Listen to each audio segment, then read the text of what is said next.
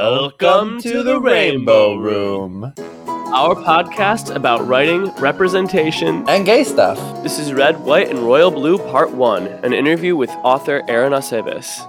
Hey everyone, I'm Andrew. I'm Eric. And today we have a really exciting special guest, Aaron Aceves. Woo! Hello, how are you? We are great. So I'm extremely excited to have you, Aaron. This is really cool. So Aaron can actually talk the talk because not only has he written gay stories, he has one that is it's accepted for publication. This is Why They Hate Us, which is coming out sometime. August 23rd. August 23rd. It's kind of a running bit that they keep pushing back his release date. Yeah, a lot of my TikToks have to deal with that whole thing. And one of the really cool things about this is Aaron and I have only met through TikTok. So I saw one of his TikToks and he was giving this great point about straight people writing queer stories. And I was like, I have to have you on the podcast. And he has an amazing TikTok. You should check him out. What's your @name? So it's Aaron H. Aceves, AARONHACEVES. Yeah, check out his TikTok because it's a great source of entertainment. And so I'm kind of geeking out that I'm here with you right now. This is really cool. Like You're so accomplished, and I'm very curious to hear all your thoughts on your journey and also this book specifically. Today we're going to be talking about Red, White, and Royal Blue, which I'm really excited to talk about. But I'm also really excited to talk to you, Aaron. So your book that's coming out, This Is Why They Hate Us. What would you be willing to share with us, or what can you tell us about it? So it's not like a huge secret, like what it's about. It is public online, but it's about a bisexual Mexican-American kid growing up in East LA. He's in love with his best friend Salim, but doesn't know if he's straight or queer or whatever. And he also just doesn't want to ruin the friendship because they're very close. So he sort of decides summer after junior year, he's going to try a bunch of other dudes to try and get over his crush on his best friend. Oh. And it works perfectly. The emotional connection just disappears, and he's so smart for thinking of doing that.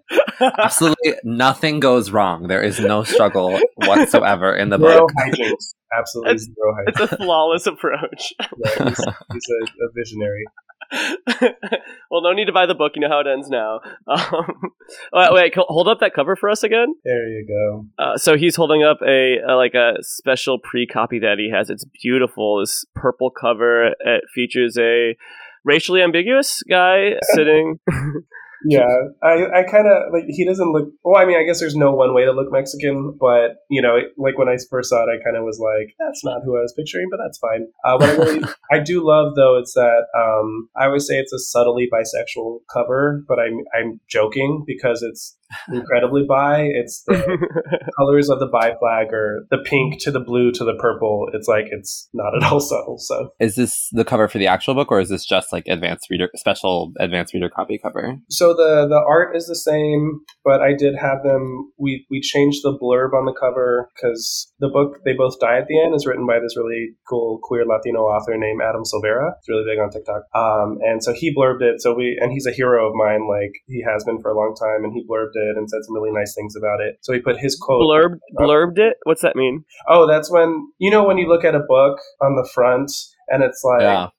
Well, I'll read from Red, White, and Royal Blue, one of the blurbs. Red, White, and Royal Blue is outrageously fun. It is romantic, sexy, witty, and thrilling. I loved every second. Taylor Jenkins Reid, New York Times bestselling author of Daisy Jones and the Six. Like, so it's like those, they're called blurbs, and you have to send a copy out, an early copy of your book to your sometimes like hero and be like, if you like it, well, if you want to read it, please do. And if you like it, will you say nice things about it? So wait, that is so cool. So you sent a copy of your book to this author that you really respect, and were like, well, I hope you like it. And then he did. Yeah. That would be really funny if he blurbed it and he was like, it was okay. Yeah. Meh. Yeah, he's like, there are worse ways to spend your time. But yeah, so we have his quote on the cover, and then we moved my name. But that's the same art though, with the two kids almost holding hands. That's amazing. So what was your reaction when you got that blurb? How'd you even get it? Like through the email, through the mail? Walk me through that. Well, so the thing is, like, I am not very subtle in anything I do. So I love that. That is, that's my brand. But like, for a while, before I had an agent, I was a huge fan of his. And then when I got an agent, I went to one of his launch events. You know, it was like at a Barnes & Noble. He was there with Becky Albertelli. Oh my God, that's so cool. They were releasing What If It's Us, the book they wrote together. And I went and I was just like, hey, like I'm fellow queer Latino author. Like, you know, I have an agent. And then he was just like, he was supportive. Becky was supportive. And then the next time I saw him, he kind of remembered me. And I'm like, we're on submission now. So it's like, I saw him at a launch event, like every step of my process of getting published. And then eventually we followed I had already followed him, obviously, but he followed me on social media. And then at one point I just DM him and I'm like, hey, would you blurb the book? And he actually was like, because he's so busy. He has so many projects going on constantly, like TV shows and books and all this stuff. And I was like, can you do it? And he was like, what's the deadline? And I told him, and he was like, no, I have a book due just before that, blah, blah, blah. But then one of the good things about my book being delayed is that, you know, is that I was able to say, hey, it's actually not this date anymore. Can you get it done? And he was like, let me try. And then I remember the first email I got where like I had a good feeling, you know, he emailed me and he was like, I'm really enjoying this. And I'm like, oh my God. So I'm like, he's probably going to do it. And then he did. So it was just, just amazing. That, you know. Do you have the quote? What did he say? What was his blurb? Let me. and what's this author's name again? Adam Silvera. He's like, if you just go on TikTok, people are like constantly talking about. They both die at the end. Great book. Love that book. So the truncated version that they put on the cover, it says, legit instant love. This remarkable debut is told in an unfiltered voice that's hilariously chaotic and profound. That's incredible. Amazing. Congratulations. Oh my goodness. Thank you. He's a sweetheart. Yeah. And it is cool because we haven't mentioned this, but you are bi, right? Yeah. And so that's really awesome that you are able to tell like this authentic story. Did you put a lot of yourself in the book? I always say this thing about anything I write, which is that it's always it's emotionally autobiographical, but not necessarily plot-wise. You know, so when I was 17, I was not inviting boys over to my house to see if they'll make out with me. I was, you know, highly closeted, but like his feelings about there's a lot of you know, it's kind of a teen raunchy comedy, but there's also just like mental health stuff too, because I struggle a lot with that, and so he has, you know, anxiety and depression, and so a lot of that is very true to who I am. But again, like it's all those, I get to all those emotions using different plot points. Like my life is not that exciting. That's incredible. And just like, also congrats to you for like that journey, because there are so many people who go their entire lives. My mom's a children's book author, so I know that there's like people that go their entire lives wanting to publish something and never get published. So the fact that you're getting published already is amazing. And like just your hustle. I also read some of your short stories. Beautiful. Oh. Like profound respect for what you're doing. Thank you. That means a lot. That's so sweet. I could ask you questions all day. Eric, do you want to ask him any other questions before I ask my special question? I mean, I like what you said about the like emotional point of view in regards to your writing. I read your short story Campus, and I felt like through that short story, just like the voice you take on within your writing, I feel like I'm getting a good sense. Like I'm getting a sense of like how you carry yourself through the world. And it's very, I don't know, I really enjoyed that one. And it was very eloquent. And it came to me at the right time because I just think about like the idea of like queer relationships involved with people. And so like when I picked up that story, I was like, whoa, like he read my mind when he wrote this story. It's very well written. And I'm excited to read your book. Can't wait. Thank you. You know, it's funny because like Andrew, in your TikTok bio, you're like 30 but 22 in gay years, and you're saying how on our TikTok live you were like, oh, it's because our milestones are sort of delayed as queer people because we don't get to do stuff early enough because of bigotry, right?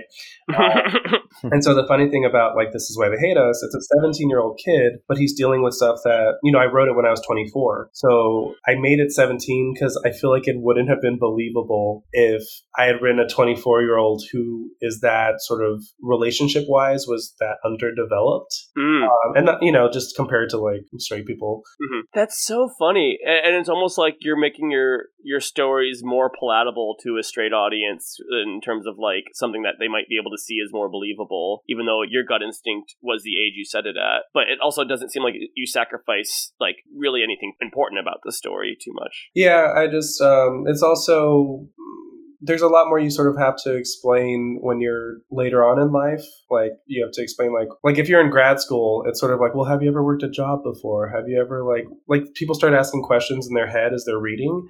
And it's a lot easier to just be like, this kid's in college, you get what that's like. He has classes, like that's all his life is, and then he's dating this guy on the side versus like, I don't know. It just having to flesh out a whole like universe of like other stuff that's not unrelated to the story that you want to tell. Yeah. Would you say you're primarily a YA writer, or are you like not trying to like put yourself into that one space? Yeah. I mean, I always make this joke about everything. I'm like, the answer is always both or all, you know? Mm-hmm. So it's like, I'm bisexual. So it's like, I'm not just going to, date dudes. It's like other people too. And with writing, I write young adult novels, but I write what I call queer depressing short stories for adults. And they both satisfy me in different ways because if I read my book when I was 17, like the impact it would have had on my life would have been incredible. And I'm really excited to sort of be able to do that for kids who aren't me, who are currently, 17. But with my queer depressing short stories, I get to deal with sort of my real life and my real sort of reactions to things. There's a story I wrote called What Remains, and that's all about, I changed things because it's fiction, but it's all about this one time I was really depressed first semester in grad school, and I just kind of became obsessed with one of my classmates. And he was cute, mm-hmm. smart, but there wasn't anything like super unique about him that I loved. But because I was depressed, he was my only source of like excitement in life. And so I wrote this story about being obsessed with him, and it's parsing apart in a more mature way of my need for validation and my obsession with people who will give my life meaning. So like I kind of need both to sort of express all of myself, I guess. That's amazing. Do you find it therapeutic, like writing it? Yeah. Once I sort of have... Well, while I'm writing, it's kind of this anxiety because I want to finish it and I want the words to be perfect. But once it's finished, it's this relief, and it's like, now I have something beautiful for my pain, but that's what stuff that I think isn't too traumatic. The really, really, really traumatic stuff in my life, I can't actually write about. And it's, I just talk about that with my therapist or, my friends or whatever. On a podcast. No, I'm joking. That's what that works. No, but the things I write, it's like the things that feel, that like occupy my mind, that feel very dramatic, but actually aren't. And it's just the stuff that I'm thinking about. Yeah, that's really cool. It sounds pretty healthy. A lot of writers are like, oh, writing is my therapy. And I'm like, it's cathartic, but you also need therapy. Like, you can't substitute therapy with writing. Like, you can't do that. Please go to therapy. Please go to therapy. Please tell that to the stand-up comics I meet. Okay, enough simping, Aaron. What's the gayest thing you've done this week? Or I guess for you, most bisexual thing you've done this week? Don't erase. Oh God. I'm going to choose the chaste one because we're trying to keep this PG-13. But I went on oh my God. I'm like blushing. But anyway, no. Podcast people, I'm blushing. I went on a tea date with, so I was in Philly this past weekend for AWP, which is the writers conference, that a lot of people go to. That's where I got COVID. So I don't usually come nasally. So I do have COVID currently for the second time. But I went to Philly, and there's this guy there who I met actually a long time ago. We matched on Tinder on one of my vacations in Philly, and we've just kept in contact, and I'm giving it way too much. Anyway, he and I met up, and we went to this tea place that he really liked, and it was very gay. It was very cute. He's very cute, and it was a good time.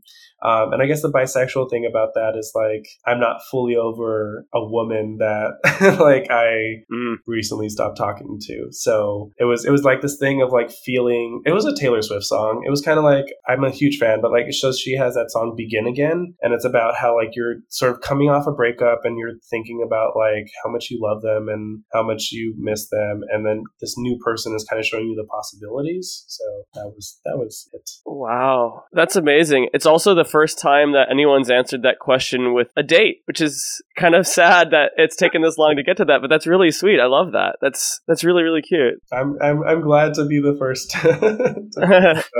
Yeah, I'm due for a good old date. I've never been on a tea date. You guys just like drink tea?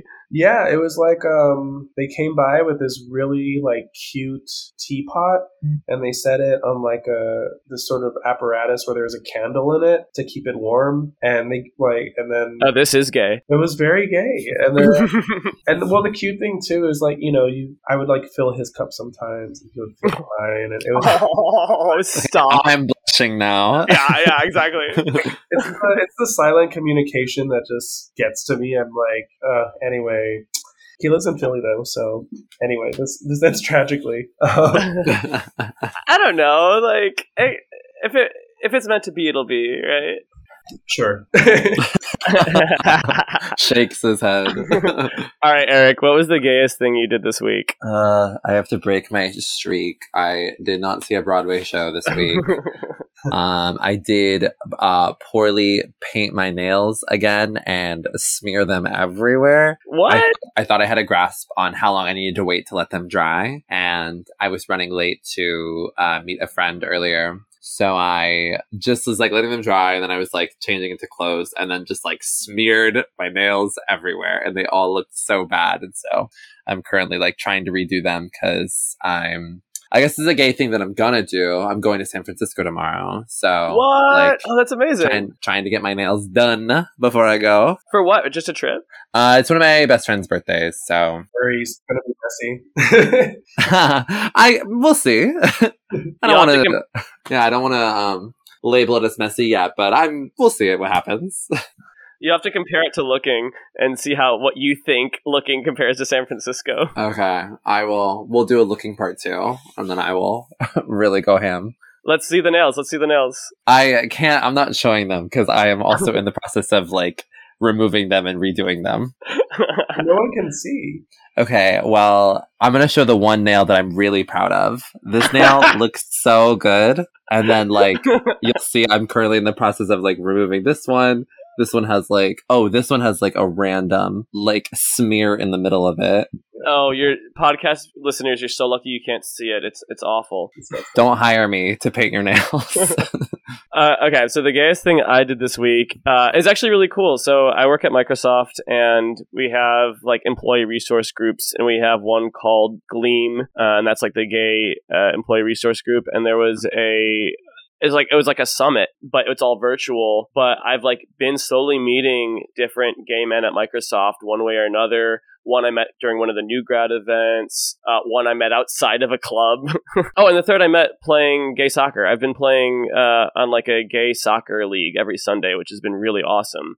And so I reached out to them first. I was like, hey, let's get together to watch some of these virtual events. And then we were able to rope some other people in. And then we all went into this conference room at Microsoft. And it was really cool. Like, I don't see a lot of gay people in tech usually, just in my workplace. I'm usually like the only gay person in the room. So whenever I have a chance to do one of these things where I get to be surrounded by people who are also in my field and also gay, it's really cool and it's really empowering. And then we listened to a talk by Ryan O'Connell, who is the writer and star of Special on Netflix. And he was incredible. Like, I love that show. Oh, nice. Yeah, he was so funny, and like he was answering a lot of the I'm not supposed to talk about like too much about what he said, but I think it's safe to say that like the topic of discussion was very similar to what we discuss on this podcast about like representation in media and why that matters. And every time he spoke, I was like, yes, go off. Like, it was amazing. I will be inviting him on the pod one way or another. As you should. Yeah. All right, so let's talk about Red, White, and Royal Blue. Actually, for this book specifically, I'm really curious, how did you guys find out about the book? So I guess I'll start because I probably had the earliest exposure. So I'm a part of writer Twitter, especially queer writer Twitter. And so I knew about it before it came out, before it was cool. So I heard about it, and I really love the premise. I love romance when it's like this kind of not high concept, but just like this fantastical thing. And I saw that the protagonist was bisexual and Mexican, and I'm like, I need this book now, but I will.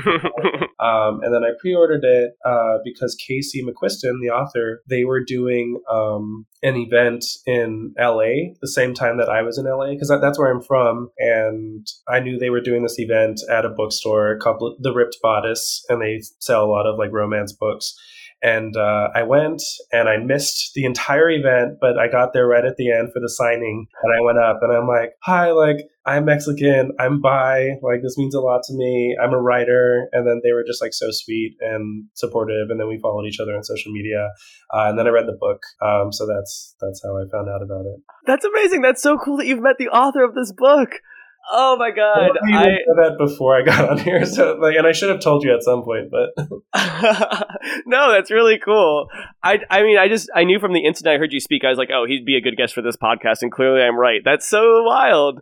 Also, we like to joke that 20% of this podcast is bragging about famous people we've encountered, so you're fitting right in.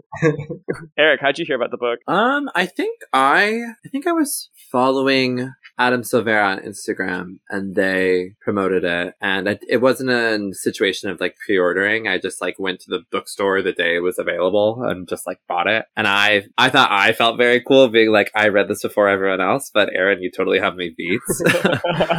I think you're very cool. That's amazing. Like, you read it before people even realized it was good. I think I like heard about it from Adam Silvera, and then also like it was being promoted to me on Goodreads, and so I just read it, and it was still at like a very low like rating, or like low like in terms of like how many people had rated it. So it's crazy to see just how like much it has gained so much traction over the past like 3 years now. Yeah, I heard about this book very recently. It was 5 months ago. I was in Seattle. I was at a gay beach, and someone was reading a book, and I think I was flirting with him. I was like, "Oh, hey, what book are you reading?" You know.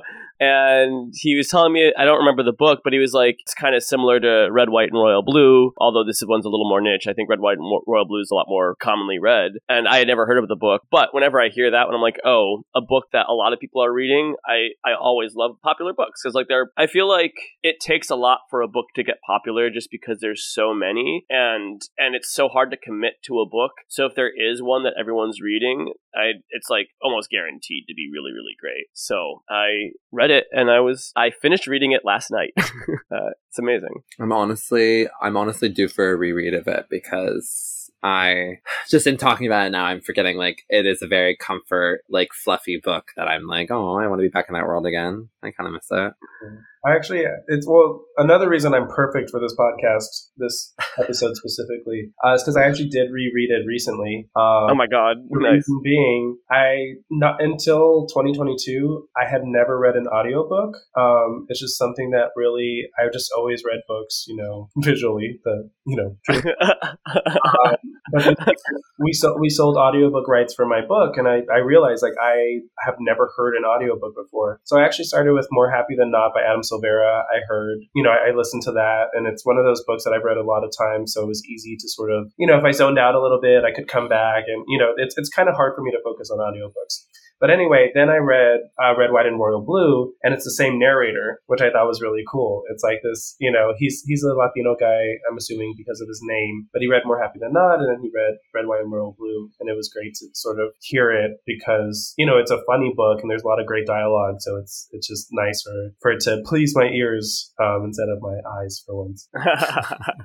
That's funny. For our listeners who don't have Goodreads or haven't looked at the reviews, how is this book rated? I feel like this book is so popular on TikTok. Like, I've seen so many TikToks of people really going off about it and really enjoying it. And it's just like, whether or not people like it or dislike it, it's still being really talked about, like, regardless. So I guess generally a positive review is the impression I'm getting. Yeah, so generally really positive, which I feel like is pretty rare for a queer piece of media to have like that much overwhelmingly positive reviews, especially like considering the last ones we reviewed, even though we really liked them, the reviews were pretty terrible. So that's really cool that this is getting such a positive general review. And then I think it's very interesting and important to note that in the back of the book, they write that they started writing the book, it sounds like before the election of Hillary Trump, but the election happened and the results came out while they were still working on the book. And they were like, oh, because they were expecting the election to go the other way. So it's really interesting seeing how, like,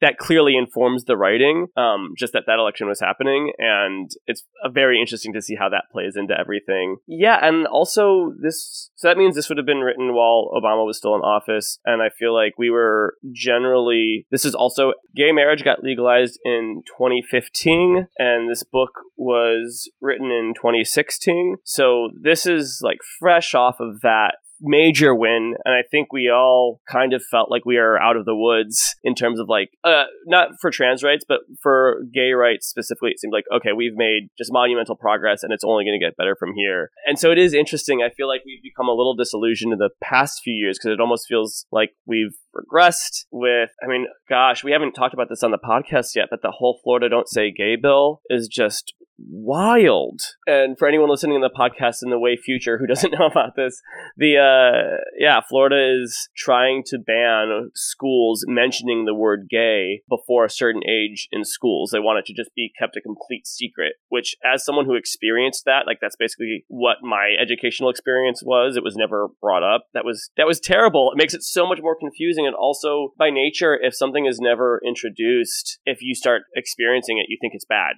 Or not even that. The first time I heard about the concept of gay, I was already in second grade and I'd never heard about it before. And so instinctively, I thought it was wrong, weird, and gross. Not even having anyone say that about it, but just like if you only are exposed to one thing and one thing is to you is normal, and then someone tells you about something that's outside of your normal, you're going to think it's wrong. So obviously we're all on the same page here, but that bill is so terrible. I just wanted to give a personal anecdote as to why. And that's fascinating. And then, gosh, what's the other like major one that's happening right now? Well, Texas has been banning queer books kind of left and right in, libraries, especially school libraries. Wait, I haven't heard about this. Really? Well, I mean, I guess, yeah, no, I guess I have, because friends of mine, author friends, queer author friends, will post pictures. There are all these carts of books, especially young adult, especially queer, and by people of color. And, it's just all these books that are being flagged to sort of, to be reviewed to see if they're appropriate or not. And so it's just like, I look at this shelf and it looks like my shelf, it looks like my young adult shelf is all the queer YA and that's happening where I live. It's happening again in schools and stuff. And it just, obviously it's heartbreaking. And I just keep thinking like, they're kids. So there isn't really a way to sort of, people are trying to come up with ways, but there isn't a way to sort of just be like to reach the kids because they're under, the guidance of their parents and stuff. So like, it's disheartening. Not to sort of add to the train of horrible legislation. No, that's what I want to do. You're helping build the thesis, please. But when you were talking about Florida, I thought you were talking about the one where it was schools in Florida. If a child confides in a teacher that they are gay, the teacher has like 6 weeks to notify the parents of the child. Oh my God, yeah. They have come out, which when I heard that one, I was horrified because there is such a safety to school, and school can be such a scary place for a teen, but can also be like, they have their communities there where, especially with teachers, we all have our like freshman, or Aaron, I know we have our freshman, sophomore year English teachers that we love and adore with our entire being, who saw us for who we are. And so just to see that as something that's being considered, I'm unsure about like where it is in the legislation process, but that's just a horrifying thing to me. Oh my God. Yeah, just like any dictation that controls when you come out of the closet is like, that's not your business. That's, oh God, that just makes my skin crawl with anger. Similar to the Don't Say Gay thing, it's in Texas, there's, talk of if a child is transitioning, if a child is trans, the parents could be charged with child endangerment or something like that. Oh my God, yes. Everyone hates that governor for good reason. Was it Abbott? Yeah, Greg Abbott. Abbott, right? All he got us was... I just moved to Texas, so I obviously hate him, but I don't have that familiarity with him. He got Texas to-go margaritas during the pandemic, and people were happy for a second for that. Otherwise, I think we're generally upset with him. Yeah. So yeah, all that is to say, say that we were really hopeful in that time that, LGBT rights are advancing and people are getting it. And so then to be here 7 years later and just have this slew of all this anti-LGBT laws come out and or being pushed for is just so disheartening. And it's clear that we still have a battle to fight. So that's just to note that this book was somewhat written in the peak of that optimism, which is really interesting to keep in mind. All right. Shall we read the book? Yes, let's very quickly read this 400-page book. Let's read the book! Tune in next episode for part 2.